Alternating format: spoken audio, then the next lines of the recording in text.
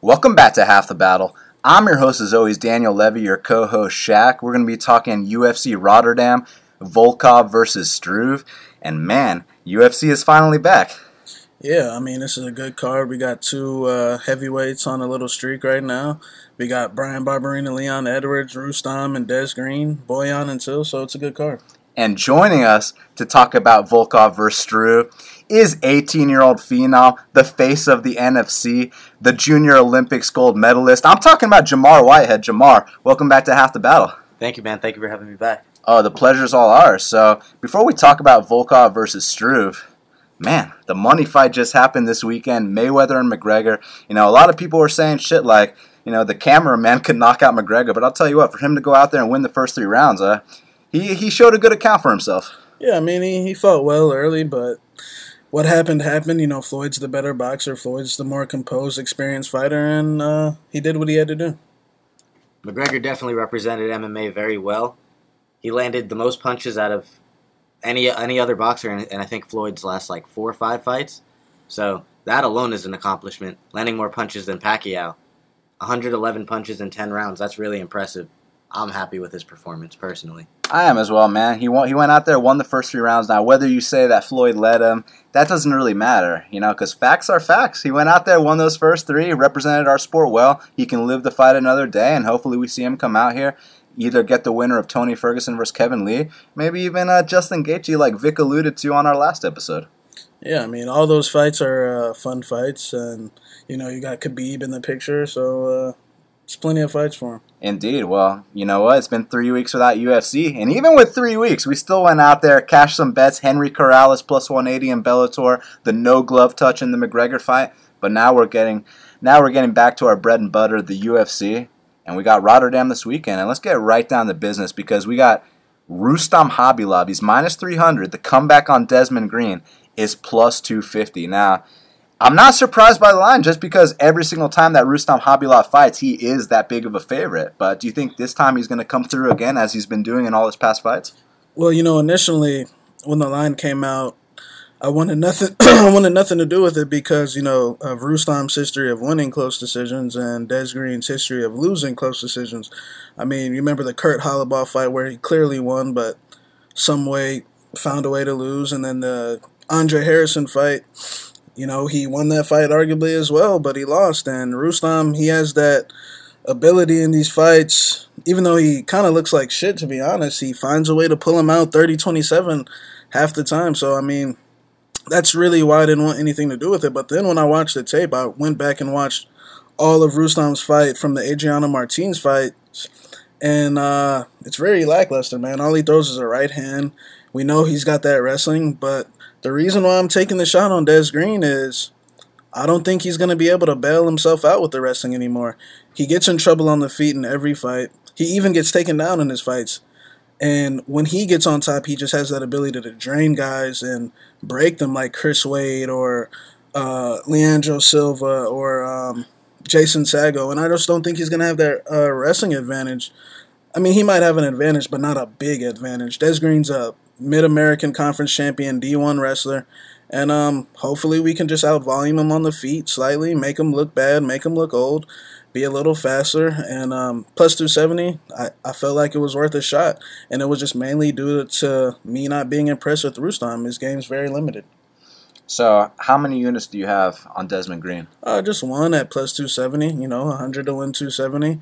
And hopefully it wins, man. Yeah, you know, it's very interesting because it's a tough proposition to go out there and fade Rustam Khabilov in Europe where we've seen him get front kicked in the face, knocked down, and he still wins 30-27. So it's kind of a scary thing. But when you look at a guy like Desmond Green, he's a gamer and he knows how to win these close decisions as well. I know he's been on the wrong end of a couple, but you know, that was at featherweight. He was cutting too much weight. He almost looked sick. I feel like at 55, he's really found his home. That southpaw style is going to give Rustam a lot of problems, as you saw in the Adriano Martins fight. I also think that Des has slightly more volume than Rustam. I know Dez has been criticized for his lack of volume in the past, but if there's anyone that has less volume than him, it is Rustam Khabilov. Now, as you know, I respect every single Russian warrior. They're all unbelievable. They have so much heart. They have so much pride. They come to fight every single time, but I actually think this is a bad matchup for Rustam. I think his inactivity is what's going to cost him the decision here. And I'm going to take the plus 270 on Desmond Green as well. I put 1 unit on it just because, look, we can drop this guy, and there's a chance one judge still scores at 30-27 for him. But that being said, I do think we go out there and outwork him. So for that reason, I put 1 unit on Desmond Green at plus 270. Now, Jamar, I got to know, man, you going with the Sambo world champion Rustam Khabilov, or you got Desmond Green in his second UFC appearance? Hands down, I have Desmond Green. The one Rustam I agree with Shaq. He's not very entertaining when he fights, honestly. It's very boring. He just looks to lay and pray. I don't like fighters like that, nor does most of MMA fans that don't know anything about the sport. They don't want to see somebody laying on somebody the entire time. They want to see leather thrown. Des Green might bring that, but Khabilov, we've already seen. He's going to throw one punch and then try to move the rest of the time. Now, next up, let's just keep these bets rolling, man, because we got Darren Till. He's minus 185. The comeback on Bojan Velichkovic is plus 160. And, man, Darren Till was actually minus 240 a couple days ago for this one, Shaq. Yeah, I mean, Till, when he fought Ayari on the Sweden card?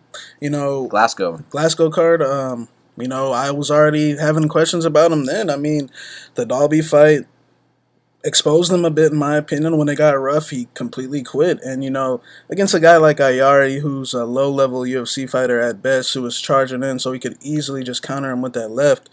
Now he's fighting a southpaw with the same exact weapons as him, who's more well-rounded, who likes to clinch you up against that fence, tie you up, get takedowns. I mean, we're talking about a guy that took Graves down. I know he lost to Sultan Aliyev, but Sultan Aliyev's an 8-time Sambo world champion. And I know this guy's fights are close, back and forth. I mean, but he's fought way tougher competition. I mean, we're talking about Alessio, Graves, Sultan Aliyev, and Musoke versus a guy that fought Wendell Oliveira, not in the UFC, Dalby, not in the UFC, and Ayari, who's barely hanging on in the UFC. So, I mean, I feel like these guys had some... I mean, everyone in the UFC is tough, but I feel like he's had some favorable matchups, and I don't think this is going to be a favorable matchup for him. I don't think the straight left's going to be that big of a weapon. It's southpaw versus southpaw, and I think Bojan can fucking just frustrate him. He's not going to have his way here. The counters are not going to be as open as they are in all his other fights. I think Bojan's going to frustrate him and definitely win that wrestling battle and win us a 29-28 decision. I got 2 units on it, actually. One at 165 and one at plus 180. And Bojan's that type of guy that even when it looks like he's down, he still finds like the Sultan Aliyev fight. He arguably lost every round, but one judge scored it for him. The Alessio fight, he got a 30-27. So he's one of those type of guys. And y'all know I love point fighters. And I feel like we're more efficient. We got the better cardio and the more aspects to our game. 100%. I'm actually with you on this one, too. It's funny because Darren Till has so much hype. He's very entertaining to watch. He has that southpaw stance. He kind of thinks he's McGregor a little bit. He only throws 2 strikes, the straight left and the left kick. Occasionally he'll throw a right knee. I am talking a little bit of shit when I say he only has 2 strikes. He is an undefeated UFC fighter. Let's make no mistake about it. But the bottom line here is that I think Bojan Velichkovic can game plan around those left side shots, man.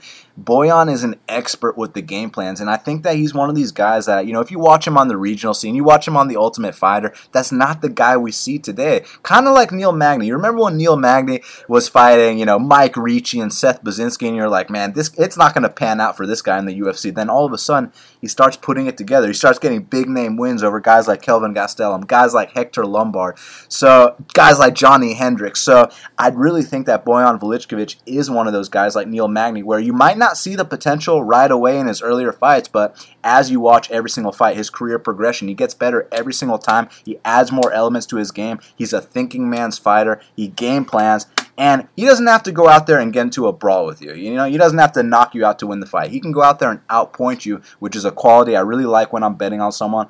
And the way I think he's going to beat Till here is I think he's going to simply outwork him. You know, he's going to know how to circle to the right side, you know, to avoid those left side shots. And as you mentioned, southpaw versus southpaw, the leg kicks are going to be open. And one thing, I guarantee he will take down Darren Till in this fight. Because, you know, Ayari got deep on an entry, you know. Till grabbed the fence. Hey, you get one fence grab, the ref warns you. You're allowed to grab the fence. No big deal. I guarantee you, Bojan Velichkovic will take down Darren Till. Another thing, Bojan took down Mike Graves. One does not simply take down Mike Graves. And in that fight, the reason it was a draw, so the first round Bojan won, the third round Bojan won, the second round they gave a 10-8 to Mike Graves because, you know, he had his back the whole time. That was around the time when they first started implementing, you know, 10-8s regularly. So people were just giving out 10-8s left and right like it was no one's business. But you and I watched that fight. That shit was no 10-8. Mike Graves, yes, he had his back the entire round, but he didn't do any damage with it. That's a 10-9 in my book, and that's a 29-28 Bojan Velichkovic. Then you watch his fight with Sultan Aliyev. On paper, it's like, oh yeah, he lost to Sultan. You go watch that fight. Dude, he looked improved compared to the Graves fight. He looked much better. He was in much better shape, and he was landing a bunch of hard leg kicks. He just gave up takedowns at the wrong times, which is something that I don't like. However, when you're going up against 8-time Sambo world champion, shit like that's going to happen. Till gasses out around the second round of every single fight he's in. Bojan doesn't. Bojan trains in Colorado in the elevation. I think he's going to take over. I think he's going to outwork Darren Till. I have 2 units on Bojan Velichkovic at plus 180. I don't mean to keep bringing it up, but the fact that Bojan took down Mike Graves is one of my coaches. I've never come close to even taking him down at all. Granted, there's a big size difference, but I've seen guys his size that I've trained with, NFC champions, UFC fighters, legacy fighters, all these guys, none of them really even stand a chance against him from what I've seen. And Bojan went to a decision with him, and if what you say is true about him winning rounds 1 and 3, Darren Till really stands no chance. Like, he's a wannabe Conor McGregor first, but he's too stiff. One, he only hits with the left side of his body, and like Daniel said earlier, 2 strikes, a left straight and a left roundhouse is what it seemed to me. I'm not a fan of him personally. I think he's a little overhyped. I think the big factor in this fight's gonna be the wrestling aspect, of course. Once again, if Bojan can grapple with Mike Graves, Darren Till doesn't stand a chance. And everyone pretty much knows Englishmen don't really have that good of grappling or good wrestling in particular. Darren Till's from England, where his striking is really good, like most English fighters. I can guarantee he's lacking in the grappling department, and it's going to show when he fights Bojan. I'm with you 100%.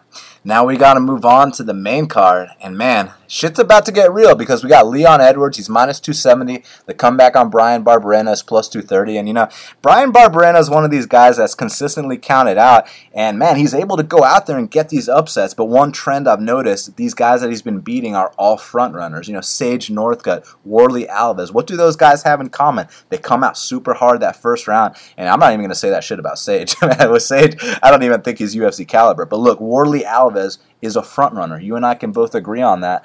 And Brian Barberena was able to expose him because if you start to gas out in that second or third round against Barberena, he's one of those guys that's going to put it on you. He's the, you know, prototypical MMA lab guy where they're just very tough, workman-like fighters, and he has cashed as an underdog many times. The thing here is that Leon doesn't strike me as the kind of guy that's going to gas in the third round. If anything, Leon's a guy that picks it up in that third round. You watch that fight against Tumenov where he went out there and he choked him out. You watch that fight with Vicente Luque where it was 1-1 going into the third round, and Leon had to make a decision. Hey, do I want to win this fight or do I want to lose another decision like I did to Kamaru Usman? He made that decision. He bit down. He went out there. He beat Vicente Luque. I don't think Leon's going to gas. Now, I also don't think that Leon's going to have much success taking down Barberena because, as you know, Barberena's a really tough dude to take down. You saw that fight with Colby Covington. His get-up game was on point. He kept getting up, you know, after almost every takedown, and he didn't tire out in the third round. Like most dudes, when they go with Colby Covington, they cannot keep up that pace, and Barberena was fine all 3 rounds. The thing with Leon is I believe this fight is going to be contested on the feet, where I do think that Leon is the sharper, more precise, more surgical striker. I think he's going to be able to hand fight, he's going to be able to touch and go, and I think he's going to pick apart Bryan Barberena to a 29-28 unanimous decision. I think the line could be a little bit closer. I understand people taking the shot because it should be closer, but at the end of the day, my pick is Leon Rocky Edwards. Yeah, it's a tough fight. I definitely don't agree with the line. I mean, I watched Leon, and a lot of people before this were saying he's got such a advantage on the feet, but I really don't think so. I mean, I think he's the better striker. Barberena gets touched up in every single fight early. The Ellenberger fight, the Lepre fight, the Northcutt fight, the Worley fight. He's a workman. He's an MMA lab fighter. They come out, they get touched up a little bit, but as the fight progresses on, that's when they pick it up. And, this guy, Leon, his win against Tumenov was very impressive, but like you said, he used wrestling for that fight, and I just don't think he's going to take Barberena down. I think he might once or twice, but I think Barberena will pop right back up. Like you said, we saw his get-up game. And Leon's hands aren't even, I watched him fight Vicente Luque, and he was just throwing basic 1-2s the whole time, and I just feel like those shots will roll off Barberena. I think Barberena will eat those up for lunch. This guy has an incredible chin, and he's got those intangibles. Not too many fighters have intangibles, that intangible to pick it up in that second and third round and just straight up break guys. And this guy has a reputation for being a shitty fighter or a sucky fighter. A lot of people say he sucks, but they said when he was plus 260 against Northcutt, he had no chance. It's an easy fight, and he beat his ass. And then Worley fight, he was like I bet him at plus 400. He was like plus 500 on fight day. And we saw what happened in that fight. And we're talking about a guy, Worley Alves, who beat Colby Covington. So, I don't agree with the line. I'm not that high on Leon. I think he's got a hard left kick. I think he could outstrike him, but I think he could waste a lot of time, wasting a lot of energy trying to take him down. He's been a wrestler his last 2 fights, and I think Barberena's going to come back in rounds 2 and 3 and win a split decision. Barberena, he's one of those guys you can never doubt out. Once again, the Northcutt fight. I personally thought Northcutt was going to destroy him when I saw them at weigh-ins. I thought Barberena looked like a out of shape. He had an out of shape dad bod, honestly. But he defied the odds, went in there, and not only beat Northcutt, but he kind of destroyed him, honestly. Northcutt had no chance against him. Northcutt, he can say that he was sick or whatever going into that fight.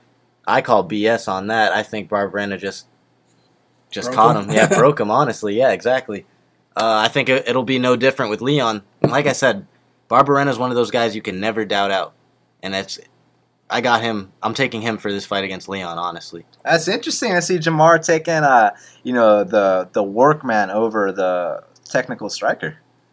Hard work beats talent when talent doesn't work hard. That's a good point.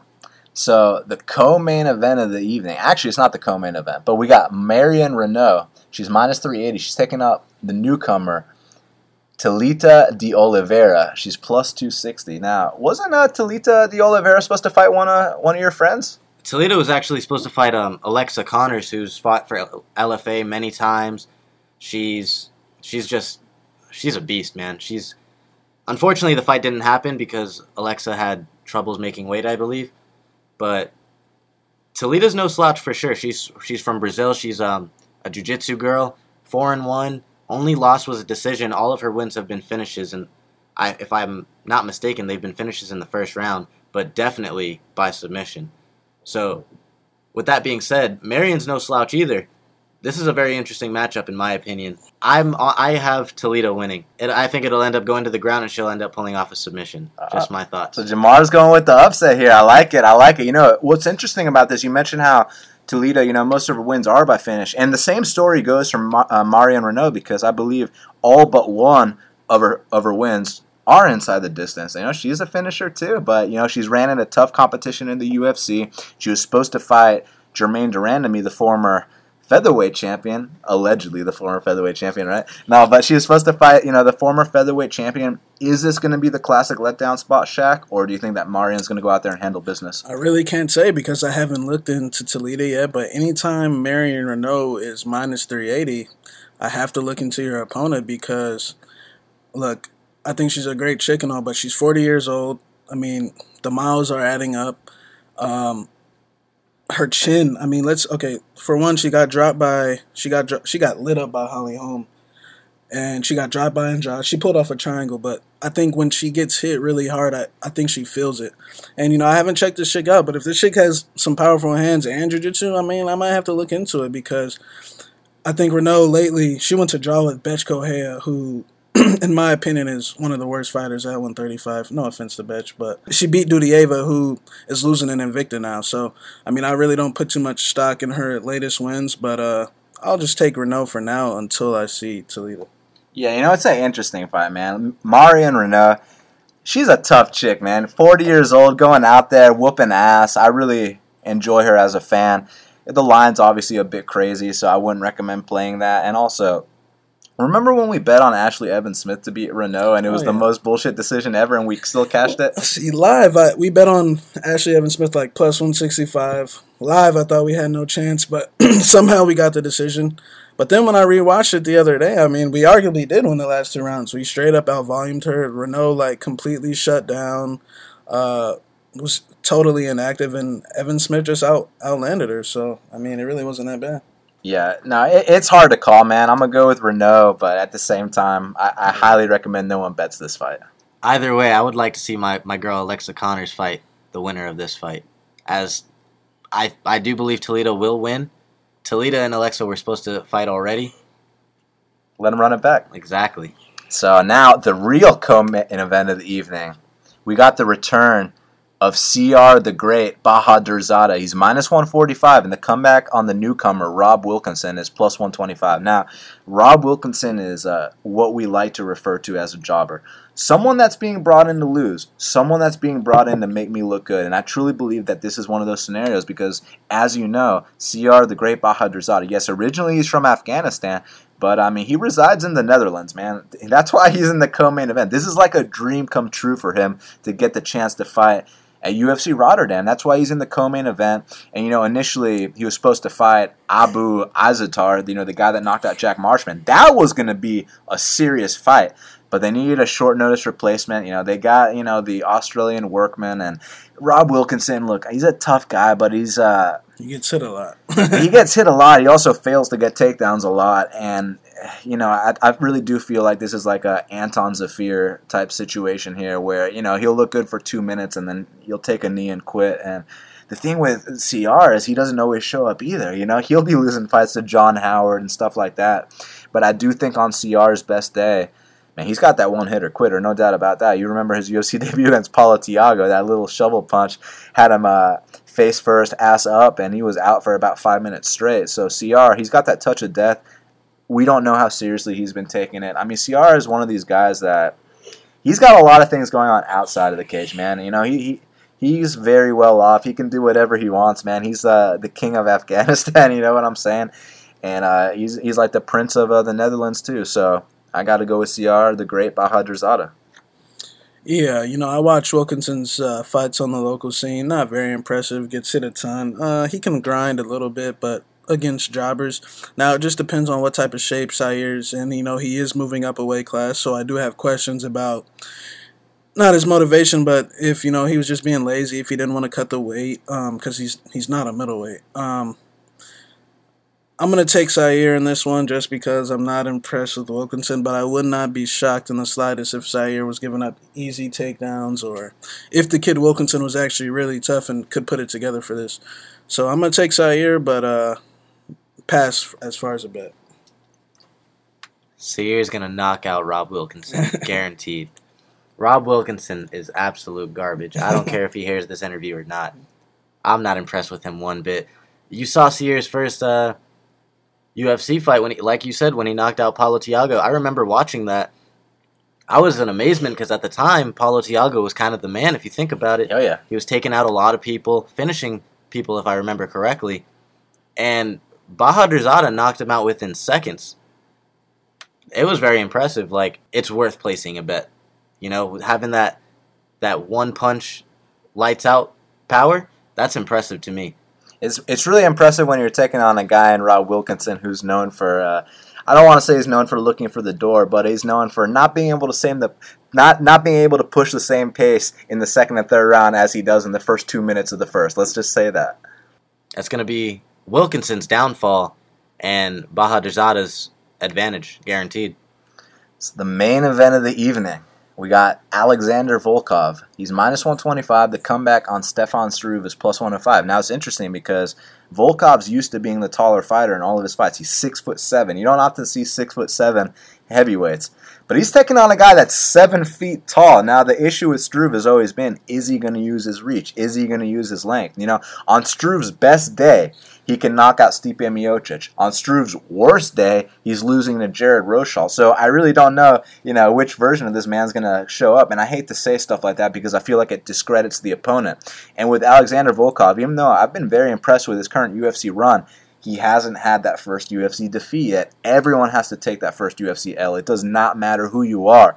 Is this going to be that time? I'm not entirely sure. You know what? I'm actually going to go with Volkov. I've been impressed with his point fighting style. He doesn't feel the need to go out there and slug. He's okay to win on the judges' scorecards. That's a very important quality. But in this fight, I think he's going to get back to his KO ways, kind of like he did against Mighty Mo in Bellator. And one thing I want to add about Volkov is he's come a long way. Remember when, when Czech Congo was grinding him out in Bellator and the dude can't even get up and you're like, this guy? And then he comes to the UFC against Tim Johnson, who's a very good grappler, and he's stuffing those takedowns. Most of them, he did way better than he did in his Bellator days. That to me is the sign of improvement. He's a young heavyweight. He's come a long way. I think he's going to shine in the main event here. I mean, yeah, Volkov, at a young age, he had a lot of success. He was the Bellator heavyweight champ when he was like 25 years old. He absolutely destroyed Blago Ivanov in a vicious beating. But the thing is, after that, like you said, he lost to Congo, he lost to Tony Johnson. And I mean, I thought this guy was done, but, he picked it back up on the local scene in Russia and got back to his old ways. Now, as far as Struve goes, or as far as both of these guys go, they've made a career off fighting shorter guys. So the approach is completely different, especially for Volkov in this one, because now he's fighting a guy 4 or 5 inches taller than him. And, he's going to actually have to come inside and, throw big power bombs, which he's not used to. He's used to sitting back, throwing knees, throwing elbows, and, beating guys up inside the clinch and stepping back out and circling off. And, with Struve, like you said, man, this guy lost to Rosal. He's beat, Big Nog and he beat Stipe, but it was time for Stipe's first L, and it might be time for Volkov's, but I'm going to take Volkov, man. I just think Volkov's got a lot of momentum. All the money's coming in on Struve since the line opened, so, I mean, more people are on Struve than Volkov, and, I just think he's gonna catch him, man. We've seen when Stipe gets, not Stipe, but when Stefan gets clipped really hard, what will happen? And we've seen when Volkov got clipped hard by Tim Johnson, he bounced back like a champion and beat Tim Johnson's ass the next 2 rounds. So I'm gonna take Volkov by first round KO. First round KO. All right, well, Jamar, I got to hear what you got to say about this one, man. Well, honestly, Stefan Struve has been one of my favorite heavyweights since I was very young, maybe 11 or 12. So I got to stay loyal, and I'm gonna give my I'm gonna say Stefan Struve's gonna finish him. Actually, you have to realize, although when Stefan Struve gets clipped, he does get finished pretty often once he's rocked or whatever, but you have to also realize this is a guy who was on the verge of defeat against many people, came back, gave him a left hand or a right hand, and the entire fight just changed. When he fought Sean McCorkle was lighting him up, and then it was Christian Morecraft. Yeah, both of them actually. Morecraft, Mansuelo, he was all over. McCorkle got on top of him, and Morecraft lit him up. Yeah. Pat Barry too. Just name all those guys. I mean, the list goes on. He's knocked out Christian Morecraft after Morecraft was dropping bombs on Stefan. He landed a good right hand or a good left hand, dropped him, and kept on following up. He did the same thing pretty much with Sean McCorkle. The list goes on about the people that he's beaten. Pat Barry by a triangle armbar, which Pat Barry picked him up and slammed him, and Stefan Struve just stayed on him. Dave Herman, he TKO'd him, TKO'd the current heavyweight champ, Stipe. He's beaten Big Nog, submitted LeVar Johnson, knocked out Bigfoot with elbows. The list goes on. This guy, he's very experienced. Although Volkov is also very experienced, you have to realize, in my opinion, Czech Congo is not on the level of Stefan Struve. That's arguable, of course, and it's to each his own. But Volkov lost to Czech Congo. I think Stefan Struve would easily beat Czech Congo. Maybe it's because of the height, the size, something, but I think Stefan Struve would easily beat him.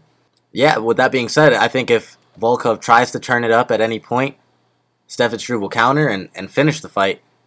If Volkov wants to try to point fight Stefan Struve is the taller man, and Volkov is used to being the taller man. So, I think Stefan Struve the ball's still in his court at the end of the day. If it goes to the ground, that's interesting. That'll make an interesting fight if it goes to the ground. But on the feet, I think the size is just going to play such a big part, and I think Stefan Struve is going to take it.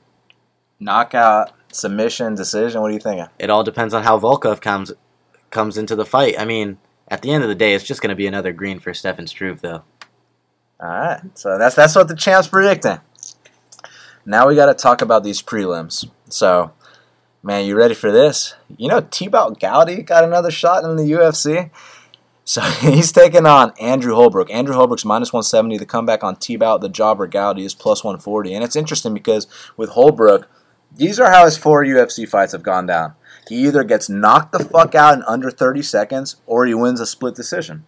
You know, and that's literally been the case. Against Gregor Gillespie and Neto BJJ, he got knocked out in under 30 seconds.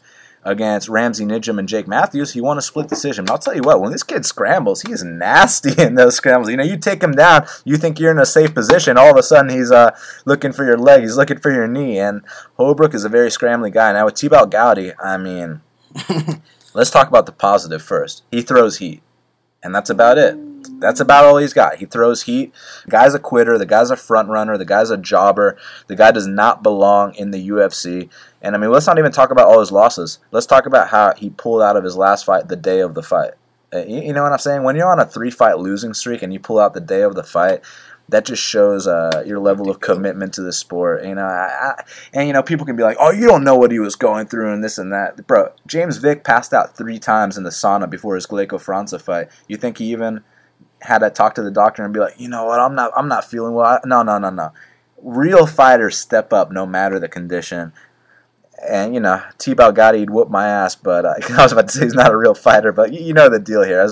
As long as he doesn't knock out Holbrook in the first 30 seconds, hey, Holbrook might actually get his first knockout win. Don't be surprised. You know, Holbrook's got that Chris Lytle jiu-jitsu under his belt. He's training with those guys. It's just his chin that's the problem.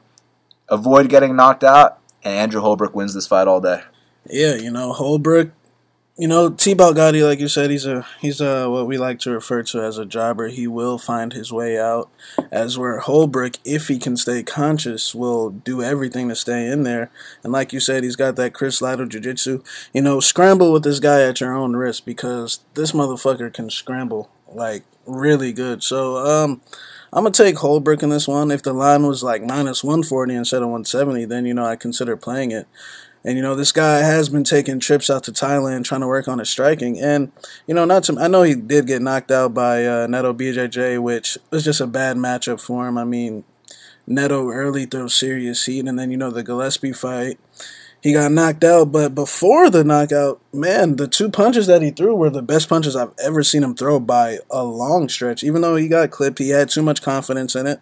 But maybe that's a good thing for this fight. Maybe he comes out here and, you know, I know he got knocked out, but maybe he's got even more confidence and just chooses not to play with it so much more this time and, you know, initiates that grappling a little bit quicker. But I think he is making improvements in his stand-up. And, I mean, Jake Matthews couldn't knock this guy out, and his chin was fine for that fight. I just think Gregor and Neto BJJ are just on different levels at 155. So I got to take Holbrook. I would never pick Thibaut Goudy in a fight. I mean, even though he throws heat, I mean, the guy, if you put him through any type of adversity, he will break. But, I mean, I also do understand, you know, fading Holbrook because, hey, if you can catch this guy in the chin, you're going to knock him out. So I understand both ways, but the pick is Holbrook. Definitely. And, I mean, there's no shame in losing to Gregor. I mean, Gregor is the guy that I have to emphasize this every time we talk about him. He wrestled in the finals with Jordan Burroughs. One doesn't simply wrestle in the finals against Jordan Burroughs, and that's all there is to say. That's the kind of athlete we're dealing with. His only losses are the 2 undefeated guys. So yeah, that's all there is to say. Now, next up in the lightweight division, we got Mairbek Bekin Taisumov. He's minus 260. The comeback on Felipe Silva is plus 200. Now, Felipe Silva is no slouch. He comes to fight, and he finishes his fights. And if you get a little bit hurt, this guy's going to swarm you. He's huge for the weight class. But, man, there's something special about this Taisumov guy. When he hits you, you feel it. And, man, the dude's an unbelievable shape. He's come a long way, a very heavy sprawl. The only issue is that Taisimov, he hasn't fought in a very long time. Luckily for him, his opponent hasn't fought in over a year as well, so the layoff shouldn't be too big of an issue. It's good to see Taisimov back in there. I think he's going to get back to his winning ways. I say get back to his winning ways. He's on a win streak, but bottom line is I think he's going to get another in the win column, and I think he's going to beat Felipe Silva. The reason I'm not rushing to the window to bet it is because, look, Felipe's no slouch, man. You saw that body shot he landed against Shane Campbell. You saw the way he knocked out Anton Kuivanen on the regional scene. Felipe comes to fight. Felipe's big for the weight class. Felipe swarms. I think Taisimov is going to catch him at some point. Or it could be a 3-round war. No clue. However, I will pick Taisimov to win the fight. Yeah, you'd have to think Taisimov has the edge in every aspect across the board, the wrestling, the striking, the power, experience. So, I do definitely understand why people parlay Taisimov. I mean, I feel bad for the guy that he's stuck in Europe. I mean, I'd love to see him fight in Vegas against like a ranked guy, but he has visa issues. But Felipe's no slouch, like you said. He beat Shane Campbell up real bad. But like you said, man, Taisimov kicks hard, he punches hard, he sprawls hard, and I mean, he makes you feel everything. Now, I actually bet against Taisimov in his last fight against Damir Hadzovic, and it looked like it was going good up until the point of the KO. So, I mean, if you fade this guy, you know what you're getting yourself into. You know that at any point, if this guy catches you, it could be over. But, I kind of have my speculations about Taisimov. Maybe not for this fight, but in the future. I feel like, he is like 28, 29 years old, but allegedly, I feel like he might be a little bit older than that in the fight years. I mean, this guy's got like 40 fights. I mean, I want to see. I think he'll get through this one, but in the future, don't be surprised if I fade Taisimov again. But I do think he gets a vicious KO. I think it will be hairy. I think Felipe might even wobble him. I think it's gonna get real hairy, and we might even see Taisimov resort to his wrestling for this fight. But I think Taisimov will get it done. I want to see a birth certificate. Now, next up, we got Abdul Karim Edilov. He's minus 620. The comeback on Bojan Mihajlovic is plus 460. Now, this is a mismatch. Huh. And, look, Bojan Mihajlovic, no disrespect, he stepped inside the cage. We haven't stepped inside the cage. But at the end of the day, he literally might be the worst fighter on the entire UFC roster. And the only reason he's still in the UFC is because they were thinking, who else can we bring this guy in to lose to? They brought him in to lose to Francis Ngannou.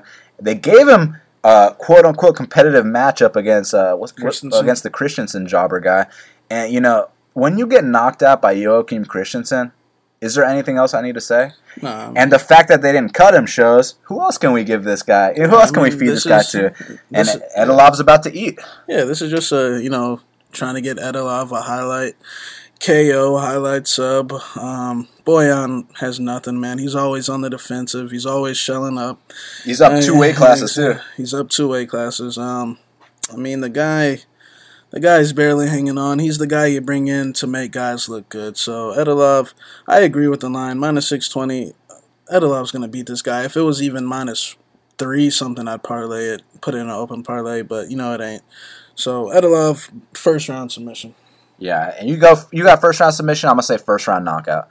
Now another one with a very wide line, but I actually think it's a little bit closer. We got Zabit Magomedsharipov. He's minus 445. The comeback on Mike Santiago is plus 355. Now, when Zabit was initially supposed to fight Hakran, we were all over it. Zabit was going to be a very sharp play. Then Hakran pulled out, which he is known for. Nick Hein pulled up. Nick Hein stepped up. We were going to fade Nick Hein. But now Nick Hein pulled out, which he is also known for. And now we got Mike Santiago stepping up. And we saw Mike Santiago last week on Dana White Tuesday Night Contender going out there and knocked out Mark Cherico in devastating fashion. And one thing about Zabit, a lot of people don't realize, he's a 6'1" featherweight. Now, I understand this fight's being contested at 155, but the guy's a 6'1" featherweight, and he uses his height. When it's time to spin, this guy will spin, and he will put dudes down with spinning back kicks to the body. this is just interesting because I don't really feel like I have a good read on Mike Santiago. Mike Santiago, I got a lot of respect for him, and I'll tell you why. He's a guy that he used to be a 500 fighter. He used to be a jobber. But somewhere along the way, he bit down, he put it all together. Now he's on an 11-fight win streak. Now he's got the chance to go out there in his UFC debut and not just beat Zabit Magomedsharipov, but derail a serious hype train. I personally don't think he's going to do it. I have to go with the Russian here. I think that the size, the physicality, the technique is going to be too much, even though he's moving up a weight class for this one. I actually think it's good for him that, he doesn't have to cut all that weight to make 45. Now he's going to be 6'1" at 55. I think it's going to be a spinning back kick KO for Magomedsharipov. Wow. See, I felt way more comfortable fading Hakran and Nick Hein against this guy, but against Santiago, I'm a little worried. I think it's a tougher fight, to be honest, because I've heard guys like, Ricardo Lamas say that Mike Santiago is the MVP of their training camps in every single fight. So the guy, he trains with high-level guys, and I think even though Sabit's 6'1" and he's longer, Mike Santiago is way more built. He's way more cocked. I mean, the guy had a six-pack, and he just looked shredded. And, the way he beat, what's his name, Jericho? The way he beat him, man, he was throwing vicious punches inside the clinch, and he put that guy out. He weared on him. And he just beat him down slowly. Now, I got to beat in the fight, but I am a little worried. I would not parlay him. I'd let him just win at minus 445 and, move on to the future. Because Santiago, this could be like even though Yuri Alcantara was more experienced, but you remember Brian Kelleher was in a similar situation as Santiago. He used to be a jobber on the local scene. Then he went on this crazy little streak, and then he comes in there and beats Yuri Alcantara. It kind of has that similar feel, but I'm going to take Zabit, but I would not parlay it. I wouldn't touch it. I'm not betting on Santiago because I do think Zabit's the better fighter, but I actually think it's going to be a tougher fight than people think. Now, next up, we got Alexander Rakic. He's minus 125. He's taking on Francimar Barros, who's plus 105. Now, Alexander Rakic, he's actually got some K1 experience. The guy comes to strike. It's just occasionally he will do some dumb shit that'll end him up on his back.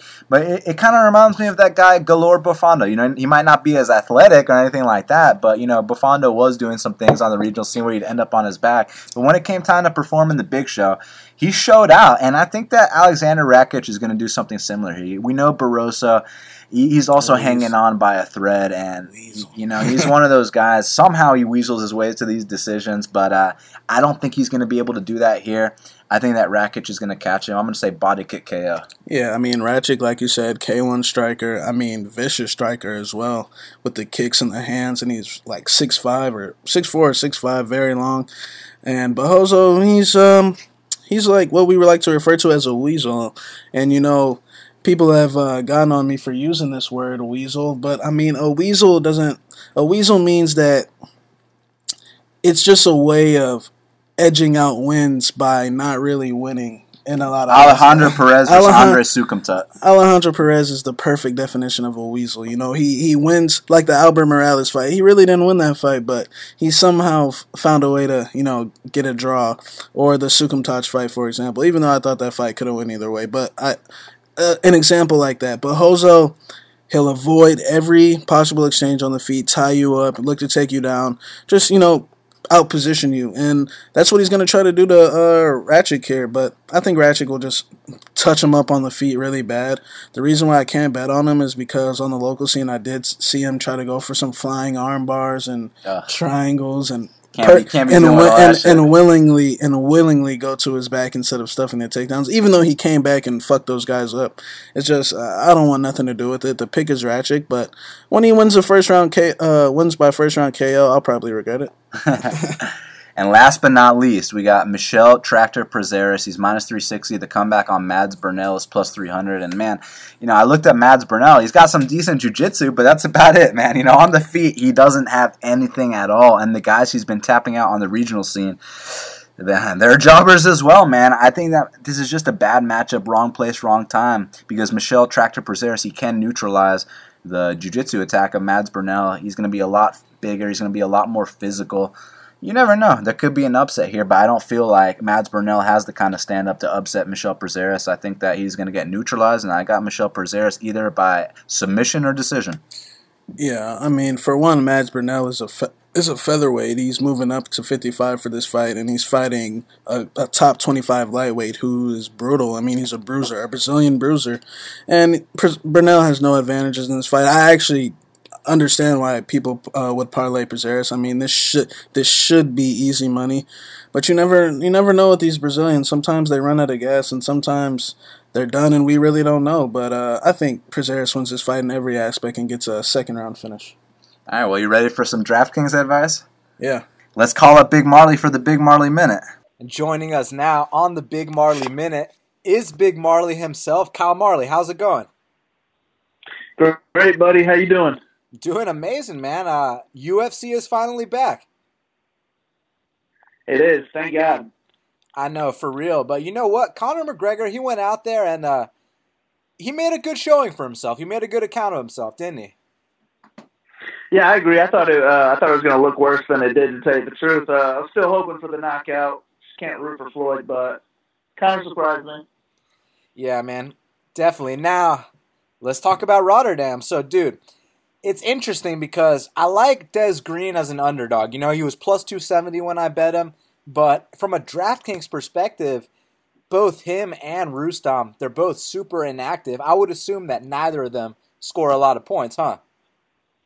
Yeah, dude, you got that spot on, actually. However, Green is a big underdog, as he is on the betting odds. He's a big underdog in DraftKings as well. So if I had to pick a fighter in that fight, I'm going with Green. But I do like him to lose this fight. So it's kind of tough for me to put him in my lineups. But if I have to pick one of those guys, I'm picking Green because, like you said, Kavalov just does not score enough fights when he wins. And I think the line's a little bit too wide, so I would lean Green towards the odds and the DraftKings values. So if I had to pick this fight, let's go Green. I hope you win that bet. Thank you. Another underdog I like is Bojan Velichkovic. And, you know, I'm not sure if he scores a lot of points either because, you know, he's more of a point fighter, and I know that you need knockdowns, you need a lot of takedowns, but Kyle, I have a feeling in this fight he is going to score a lot of takedowns. I think he's actually going to go out there and expose the overhyped Darren Till and the area in specific. I mean, I think he can outstrike him too, but the area in specific, I think that he's going to show is the takedown game. So you think I should be putting him in there too? Ooh, I mean, I don't like that take, but I also don't like him that much in this fight. I'm a Till believer. And I'm not very impressed by Bojan. So I don't think I would mess with him at all in DraftKings. If I have 10 lineups, I probably won't have him in any. However, I don't think I'm going to have a whole lot of Till either just because he's just too high priced for how much he scores. So I think I'm going to be avoiding this fight, but I am picking Till to win it. He just doesn't have the ground game I would like to see in DraftKings, so I'm probably going to avoid it. Since I picked two underdogs, that gives me room in my salary to go ahead and take two big favorites. And the two big favorites I'm thinking are the Russians, man. Abdul Karim Edilov. Firstly, I think that his fight is a mismatch. I think he's going to get a first-round stoppage, whether it's a knockout, whether it's a submission. And also Zabit Magomed Sharipov. Now, his fight I don't think is as much of a mismatch, but with his style, he's definitely going to score a lot of points. The guy's a finisher. Actually, I think those are the two favorites I'm trying to fit in my lineups as well. I'm just having a problem finding the underdogs I like. But yeah, I did my film research on those two today, and I'm pretty impressed. The only thing is that Edilov is the highest priced guy on here. We haven't seen him in 2 years. He never goes out of the first round, so what happens if it goes to the second or the third? That's what I'm worried about with him because he has to score the most points probably for him to win a tournament. So I would rather have the other guy if I'm choosing between the two, but yeah, I think you're on the right track there. If I can fit both of them in my lineup, I like that a lot. You know what else is an interesting matchup? We got Andrew Holbrook versus Thibault Goudy, and the reason I say it's interesting is because you can make an argument that Thibault Goudy is the worst fighter on the UFC roster, and you can also make the argument that Andrew Holbrook has the worst chin on the UFC roster. However, that being said, when Andrew Holbrook scrambles on the mat, I mean, you can tell that Chris Lytle is his coach. I mean, the dude is nasty with those scrambles. And he also has, he's won in the UFC before, something that T-Belt Gowdy cannot claim.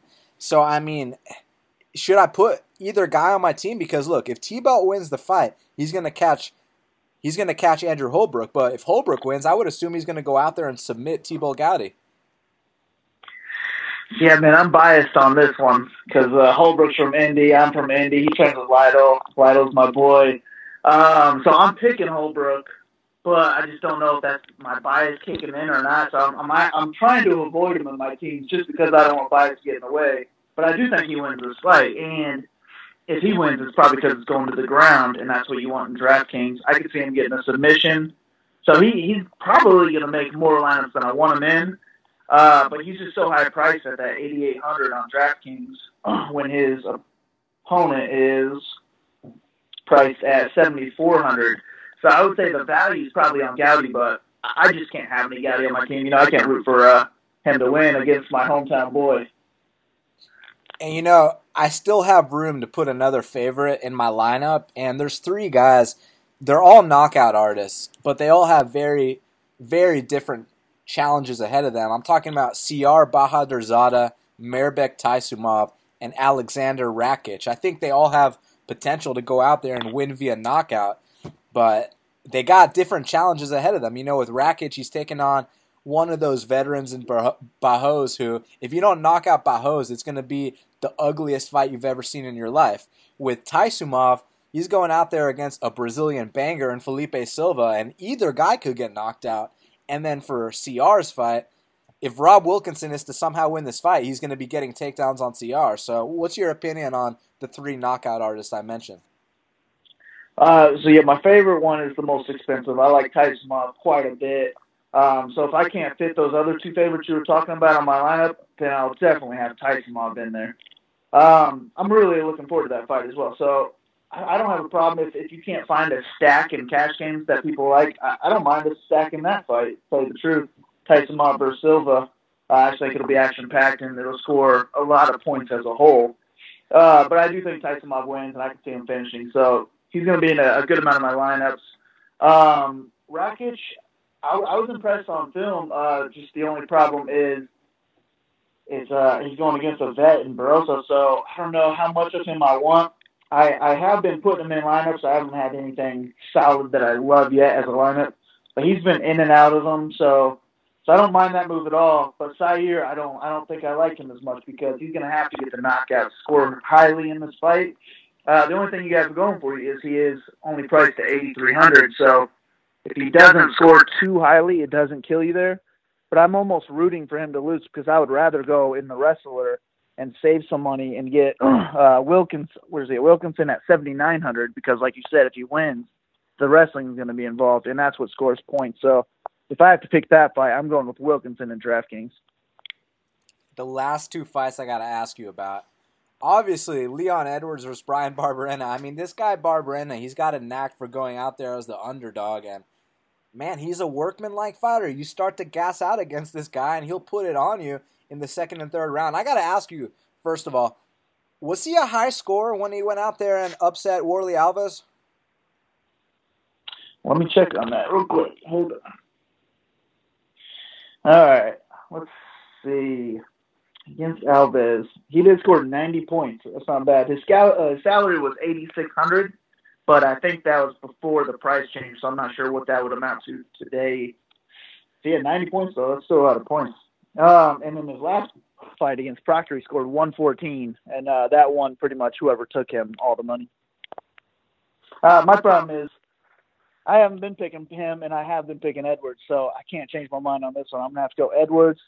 My problem is he just probably won't score high enough to pay off his salary. So I don't hate Barberena, mainly in cash games, because I could see him getting maybe 30, 40 points in a loss. So cash games, I prefer Barberena.